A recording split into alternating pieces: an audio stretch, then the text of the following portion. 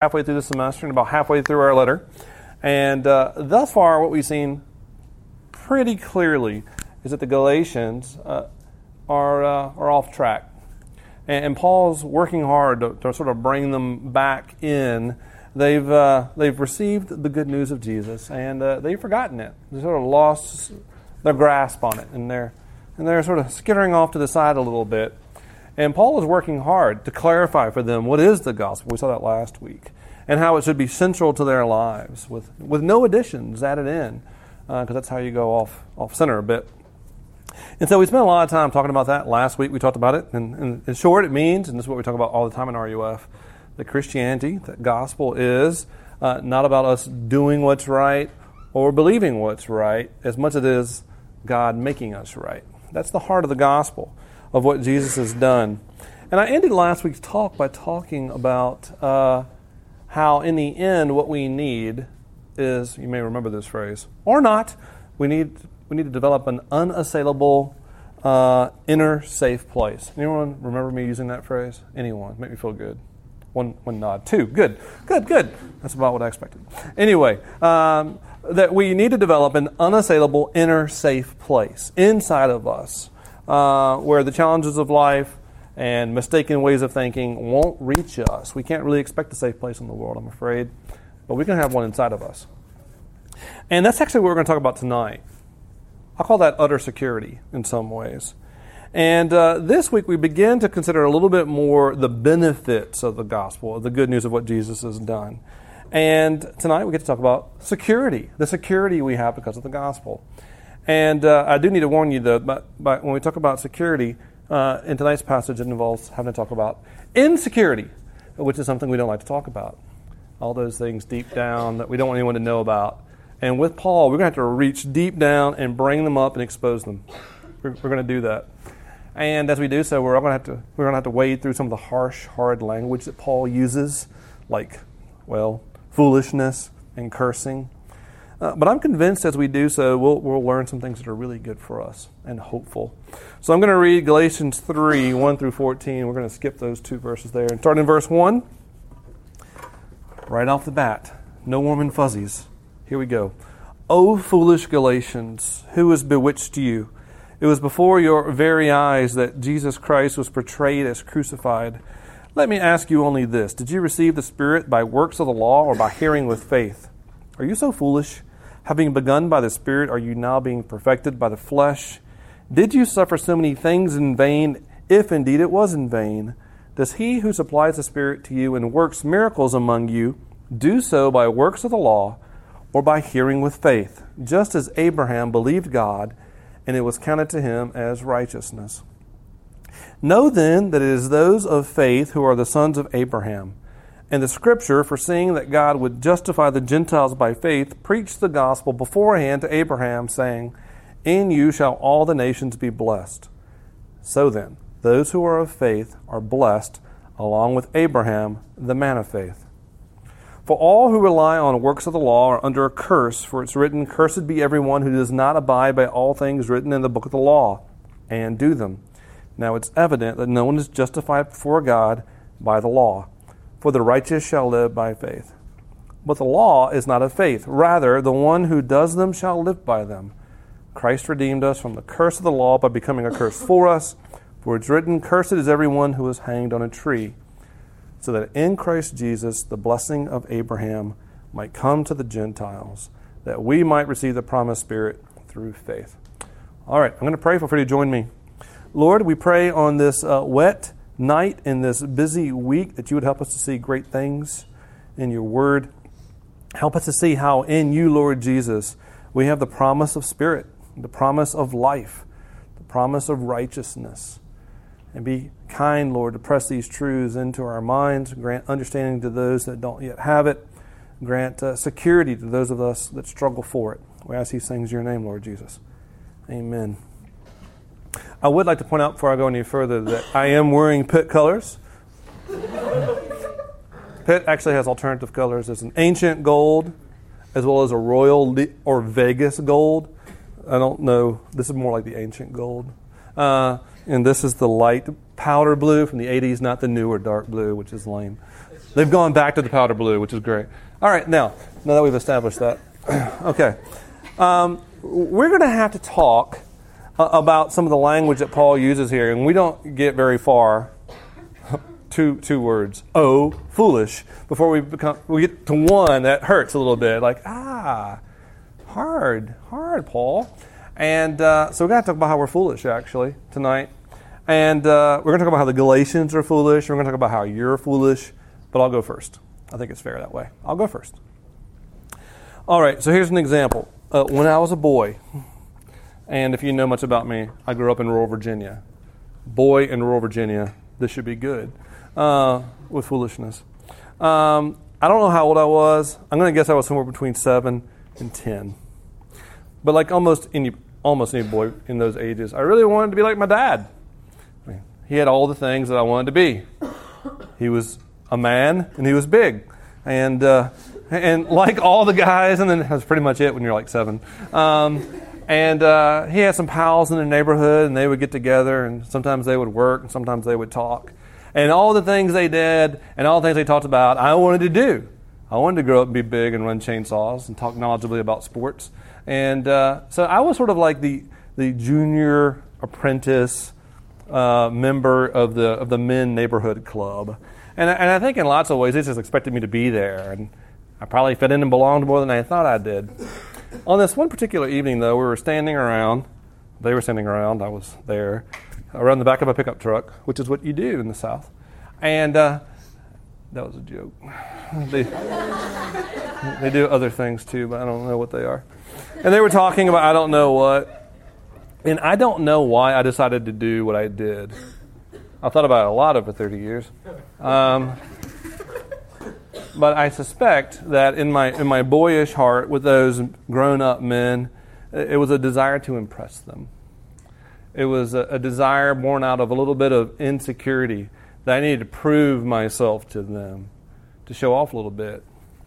And I decided that the perfect way to do that would be to do a backflip off the back of the truck. Now, there's a lot of faulty reasoning that goes into that decision. Upon further contemplation many years later and knowing those men, I'm pretty sure if I had executed it flawlessly and landed it perfectly, they would have probably turned to my dad and said, Bates, you got a weird kid. And that would have been about it, actually. Second way in which my thinking and plans were faulty is I had never done a backflip. I'd never done it on a springboard in the pool, never done it on a trampoline. And actually now, 43 years in, still pretty fit. I can do a handstand and walk on my hands. I've still never done a backflip. I think it's because the center of gravity of my body is actually in my head. I just can't do it. But that didn't stop me that day. And so without a word, I climbed onto the bumper and leapt, and I landed squarely on my head. Squarely on my head. And it takes almost no imaginative work, none, for me to recall vividly just the stunning pain I felt. Now, you have to remember this is 1985 in the rural South, or 83 or 84, somewhere in there, which explains what happened next, which is nothing. Nothing happened. These are grown Southern men who I imagine now just sort of sit there and looked at me. And once they were reasonably assured I wasn't dead, which is all they really cared about, one of them succinctly, accurately, memorably said this. I quote, pardon his French, "That was a damn fool thing to do." Those exact words. And he was absolutely right. It's a very foolish thing to do. General observation for you, friends. You see it every day in college. Things we do out of insecurity are usually stupid. It's just true. Today in my text message I used the word silly because I know the word stupid might be offensive to some of you. Paul uses a harder word, foolish. In both words, stupid and foolish, we're not actually indicating that you're unable to think. We're not talking about the capacity for thought. No, it's actually much more like, no, you actually know. Like you ought to know better. That's what Paul is saying. You ought to know better. Your brain works, but you're not thinking. And that's what's going on here. The Galatians are acting and living out of insecurity. And they're altogether foolish. They ought to know better. They've forgotten and they failed to grasp all that Jesus has done for them. And it's making them foolishly think that they have to finish the work. They have to do extra to fit in, to belong, to appease God. And this is born out of their insecurity. And this leads to greater insecurity. And what we're going to see tonight is when we see Jesus and trust Jesus, believe in Him and His loving work, we find security. I'll say that again, more simply. When we see and believe Jesus' loving work, we find security. Now, I said I was going to dig deep in and bring up some of those insecurities and put them on display and expose them. But I don't think I'm really doing it all that much. I think Paul's doing it. And so I'll talk about three of them tonight. The first is this: is it enough? Another way of saying, am I enough? And secondly, am I in? Do I belong? Am I in? And then lastly, am I loved? All right? And the first one's going to be long, the second one's going to be shorter, and the last one's going to be really short, just so you know where we're going. So first, is it enough? And in some ways, I think this might be the quintessential insecure question of our day and age right here. Am I enough? Am I doing enough? Have I done enough? Kelly's used a term, I can't remember where she got it, but people that struggle with this live with a deficit mentality. I don't have enough. I'm not doing enough.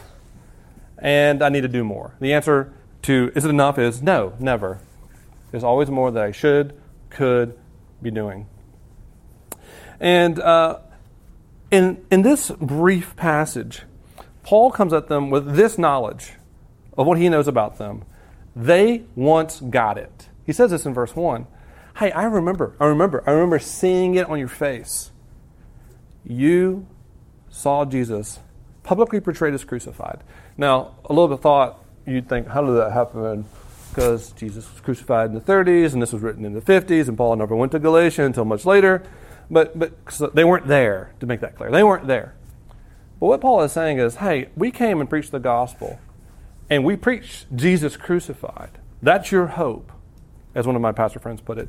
Hope of the world, naked Jew on the cross. That's our message. And you got it. You got that the only way you were going to be right with God is if someone died for you and lived for you. And you understood it. I saw it. You got it. You understood it. You embraced it. And when they did that, Paul goes on, he's sort of implying here what they know. You received a package, a gift. There's two things in that package. It's a lovely gift. It's got two wonderful things in the package.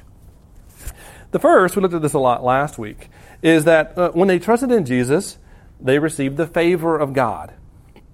Paul sort of just brings it up here in this text. He declares it.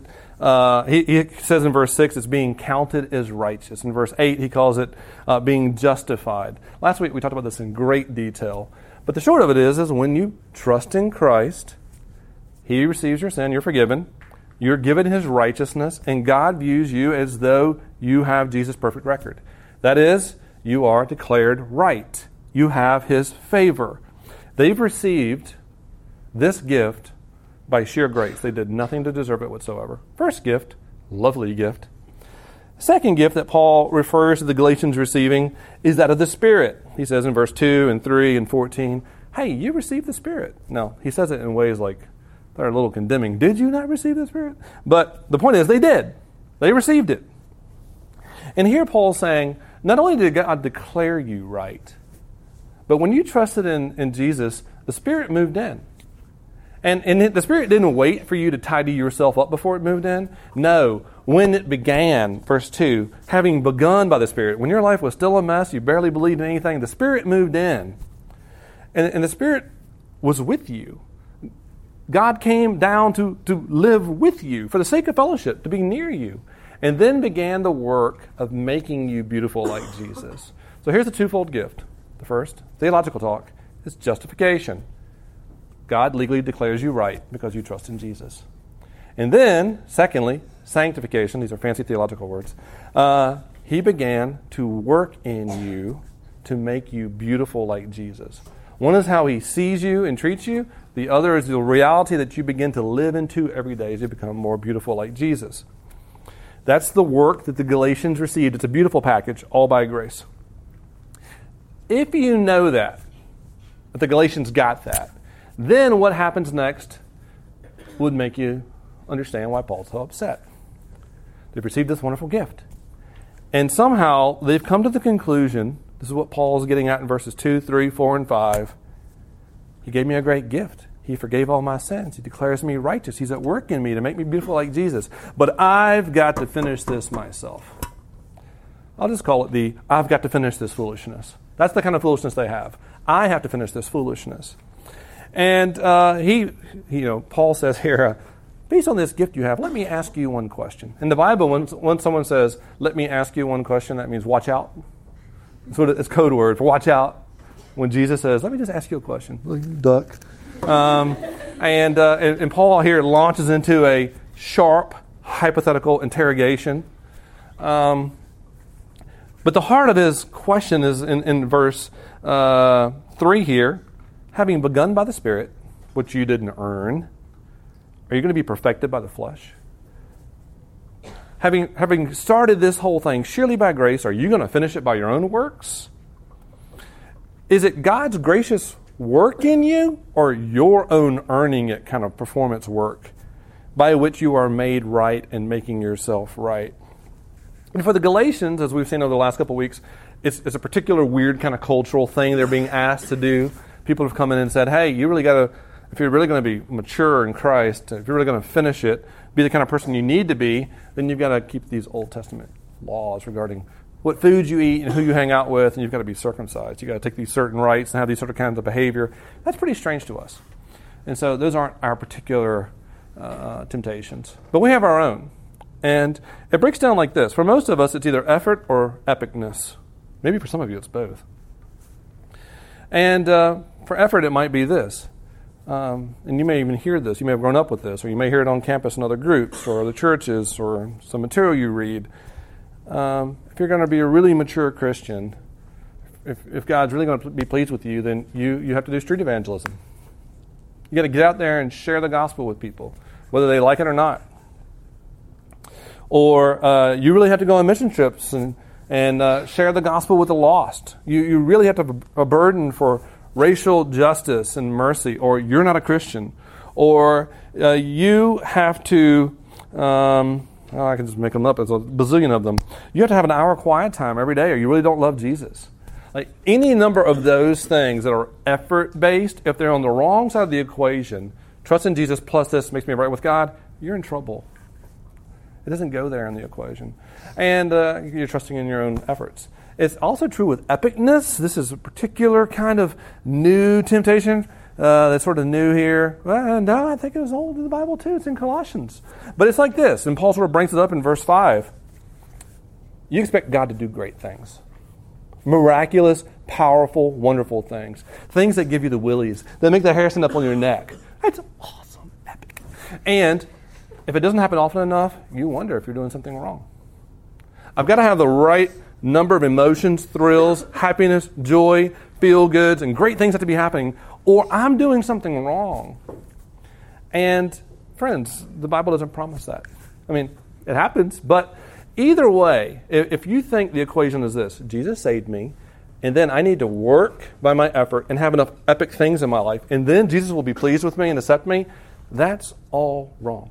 You're trying to finish it on your own. And that's foolish. It's foolish. It's like this. Let me give you an everyday example. It's not every day, because if it was every day, it'd be really bad. It's more like an every third trip example. Some of you know I have 4 kids. Some of you know I have a minivan. It's another way of saying I'm not a cool dad. Anyway, we have one kid who's got a flair for the dramatic. And occasionally, as we're driving, if she realizes we're in a place she's never been, or she picks up that we have never been there, she will say, in all seriousness, with great dramatic flair and urgency, "Oh no, we're lost!" And she's almost inconsolable. Almost inconsolable. It's really puzzling and frankly a little disconcerting because we're not lost. I mean, we have a GPS. We know our way around. She's never experienced lostness with us. She's never been lost before. She has no reason to think this. So it's a little confounding. But what if in that state of insecurity she decided, I can take care of this. And she unbuckles herself from her car seat and walks up and brushes me aside and says, "I will take over now." Is there a word for that? Can you think of a word for that? Paul has a word.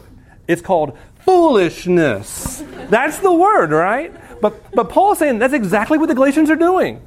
Jesus has saved you purely by grace and given you His Spirit to live in you to make you more like Jesus, and you think you've got to finish it. That's foolish. It's crazy. And, man, to know that it's not all up to us to finish is liberating. It's liberating. There is something you're called to do. And we are called to do good works, and we are called to hopefully experience some epic, wonderful things. But we don't get them by trying to do them. Instead, through our life with Jesus, lived by faith, we experience them and grow in those things. Here's the answer, or here's the question. The original question was, is it enough? Are you enough? Are you doing enough? What else do you need to do? And Paul actually has only one answer here that you really need to hear. And it is the word hear. What you're called to do, friends, is hear the gospel. So what Paul is saying to the Galatians, I think, is you've heard it, you've seen it, but somehow you've stopped hearing it. You're not thinking right, and therefore you need to hear it again. So he's giving it to them again. And that's what we all need. We all need, whether we believe or not, to see and hear the good news of the gospel. Because we're prone to forget it. We're prone to think it's up to us. We're prone to go off the tracks. We've got this internal thing that takes us off center. And that's why in RUF we do this. We talk about the gospel over and over. And so I would say this. If you're a Christian, you've trusted in Jesus, and you're not sure RUF is for you, that's okay. But find a place that preaches the gospel and go there regularly. Regularly. Don't go to a place that preaches your awesomeness, or a place that preaches your effort, or a place that's aimed for epic experiences. It's okay if those things happen. Go to a place that preaches the gospel. If you don't hear anything about Jesus dying, you're probably not in a great place. And if you don't like what I just said, come and talk to me. That's fine.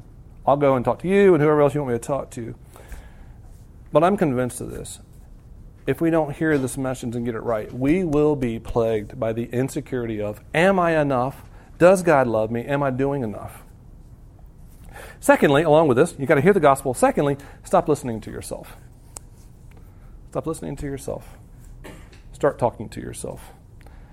And by that I mean stop your own internal self-dialogue, unless you're a narcissist, is I'm not doing enough.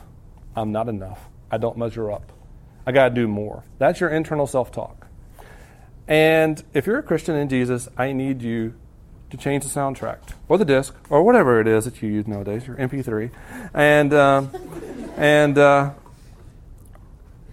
and play this message over and over. I've trusted in Jesus, and therefore I've received a gift. He has declared me right.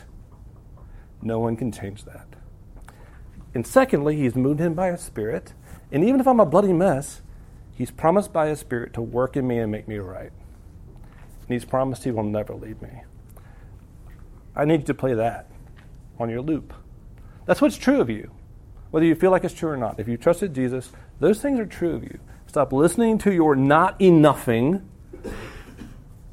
and listen to the good news of Jesus. All right, I promised 2 really short messages, and I've really got to make them short. The second great insecurity that plagues the Galatians and plagues us is simply the question, am I in? Do I belong? And Paul's simple answer to this in verse 7 is, if you trust Jesus, you're in by faith. No, then, it's those of faith who are sons of Abraham. You know, if you're an Old Testament believer, you're a believer in the Bible, son of Abraham, you can't get any more in. Your family. Paul's simply saying, when you trust Jesus, you're declared just, you're accepted into the family, you belong, no fine print, no strings attached. And the Galatians are plagued by a particular kind of foolishness, the I forgot I'm in foolishness. Others have come along and told them, actually, that's not enough. What you've done is not enough. You've actually got to work hard. You've got to act Jewish, eat Jewish, take the Jewish sign if you're actually going to be part of the family. And Paul's response to this is, wait. You talking about they have to do this to be a son of Abraham? Let's talk about Abraham. And so Paul just simply points him to Abraham and says, let's think about Abraham's example.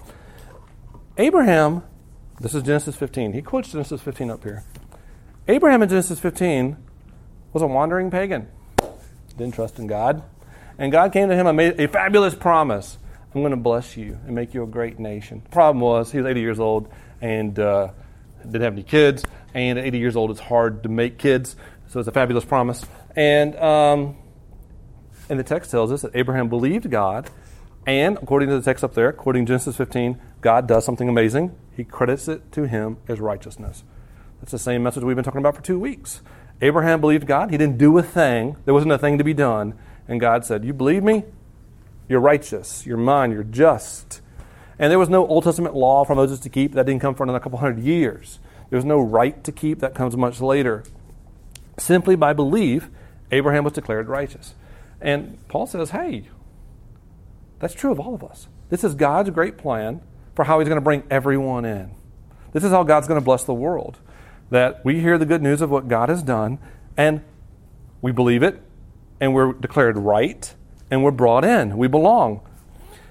If I was a cool pastor, what I would do here is give you a really compelling contemporary example of the cost in devotion, in sacrifice, maybe even the dues and initiation rites that's often involved in us trying to get in. Whether it's joining a team, or joining a fraternity or sorority, or joining the upper echelon of some kind of club, it's costly.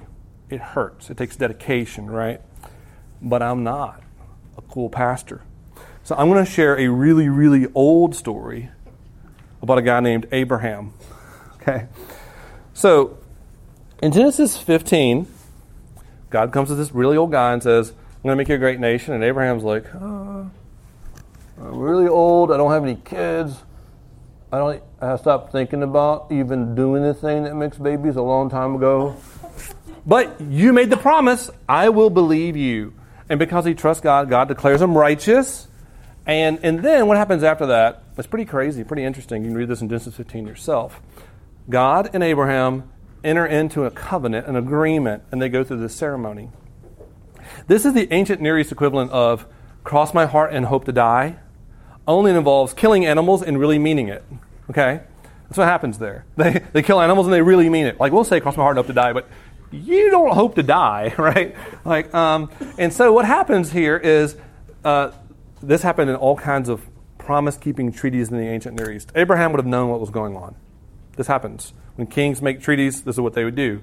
They take animals, they sacrifice them, cut them in half, lay them on sides, and they walk through the middle. The two of them walk through the middle, right? And what they're saying as they do that is, so be it to me. May I be cut in half, broken in half, cut down like this if I break my half of the covenant. That's what's going on there symbolically. Okay, so Abraham was used to this. He expected that he and God would walk through these, sacrificed animals together. But that's not what happens. God puts Abraham on the bench as a spectator, and God himself walks alone through the sacrificed animals in Genesis 15. And when he does that, what God is saying is, if I break the covenant, so be it. May I be torn asunder. But also, if you break the covenant, may I be cut down. Man, no one does that. No one does that. No God does that. No person does that. But the God of the Bible does that. And that's how you can know, without lifting a finger or doing a thing, that when Jesus says, if you believe me, you're in, that's how you can know you're in. He was cut down for you. He did everything that was necessary for you to get in. It's not up to you. When he says you're in, you're in. Last, and very briefly, insecurity whispers to us, is it enough? He's given us all we need. Are we in? He did everything we need to bring us in. Lastly, insecurity whispers to us, are we loved? And I have a challenge in front of me. I have to convince you that the last 4 or 5 verses here is about God's love. When you read it, all you hear is cursing, right? It's all about curses. So curse. All right, well, in verse 10, Paul introduces us to the reality of the curse. He says in verse 10, all who rely on works of the law are under a curse. And what Paul is saying here is if we think we have to perform and keep the law to please God, we need to know some things. Verse 10, part 2, we need to know it's an all or nothing enterprise. You don't get to pick and choose. You don't get partial credit. You have to fulfill the law completely and perfectly. And if you break part of it, you break it all.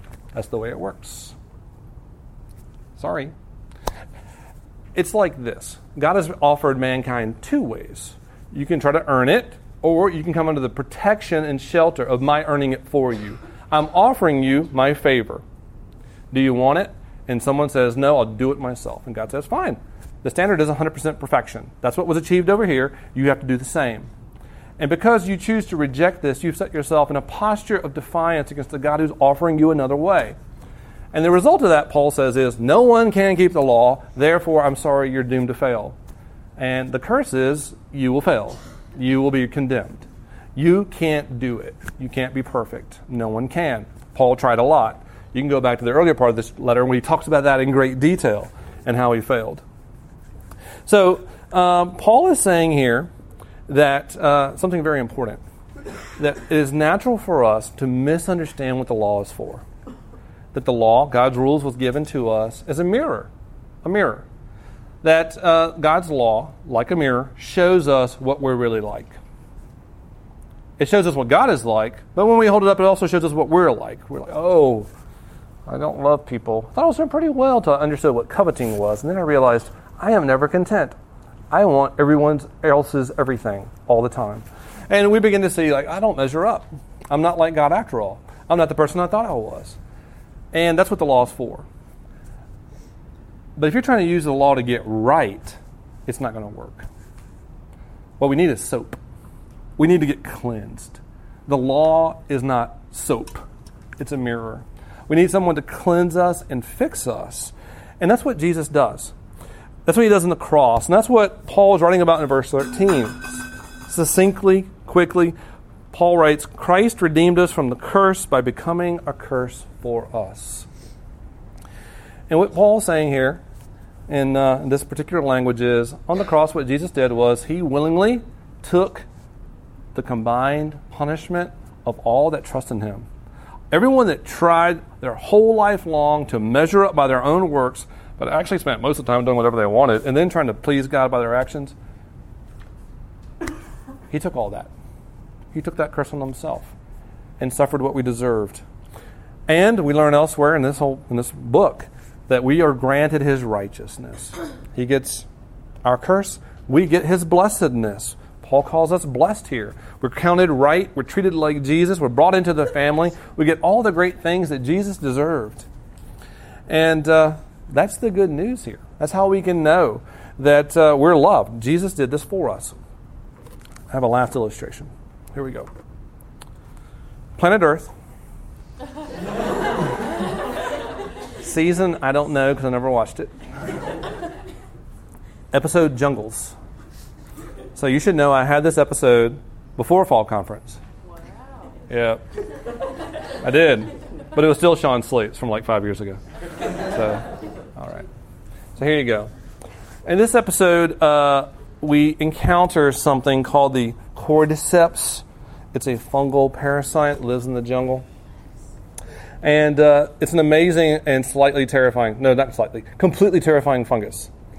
And what happens is when this fungal spore lands on this particular kind of ant, it will bore its way through its exoskeleton, or whatever the thing's called, into its body, and eventually make its way to the ant's brain.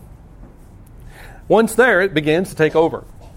Other ants can notice it's acting weird, but one thing the fungus does is that directs the ant to climb the nearest high thing, a tree, a plant, and to latch on with a death bite to the underside of a leaf. And there, the ant never moves again, while the fungus slowly but surely consumes the rest of the interior of the ant, eats it from the inside out. And over a number of weeks, the fungus grows. It sprouts out of the head, always the head, very strangely, always straight out of the head of the ant. And after a few weeks, it blooms. And spores rain down from above on the ant colony below, potentially destroying the entire community. Like I said, amazing and terrifying, right? It's pretty amazing and scary. So, spiritually speaking, this is the curse of sin. One person had it, we all got it, and we can't get away from it. We can't fix it ourselves. And if we think we can outperform it to fix it, it's not going to work. The law may show us that we have a problem, but it can't take away the problem. Incredibly, though, a colony of ants can recognize that one of its members has been affected with the spore.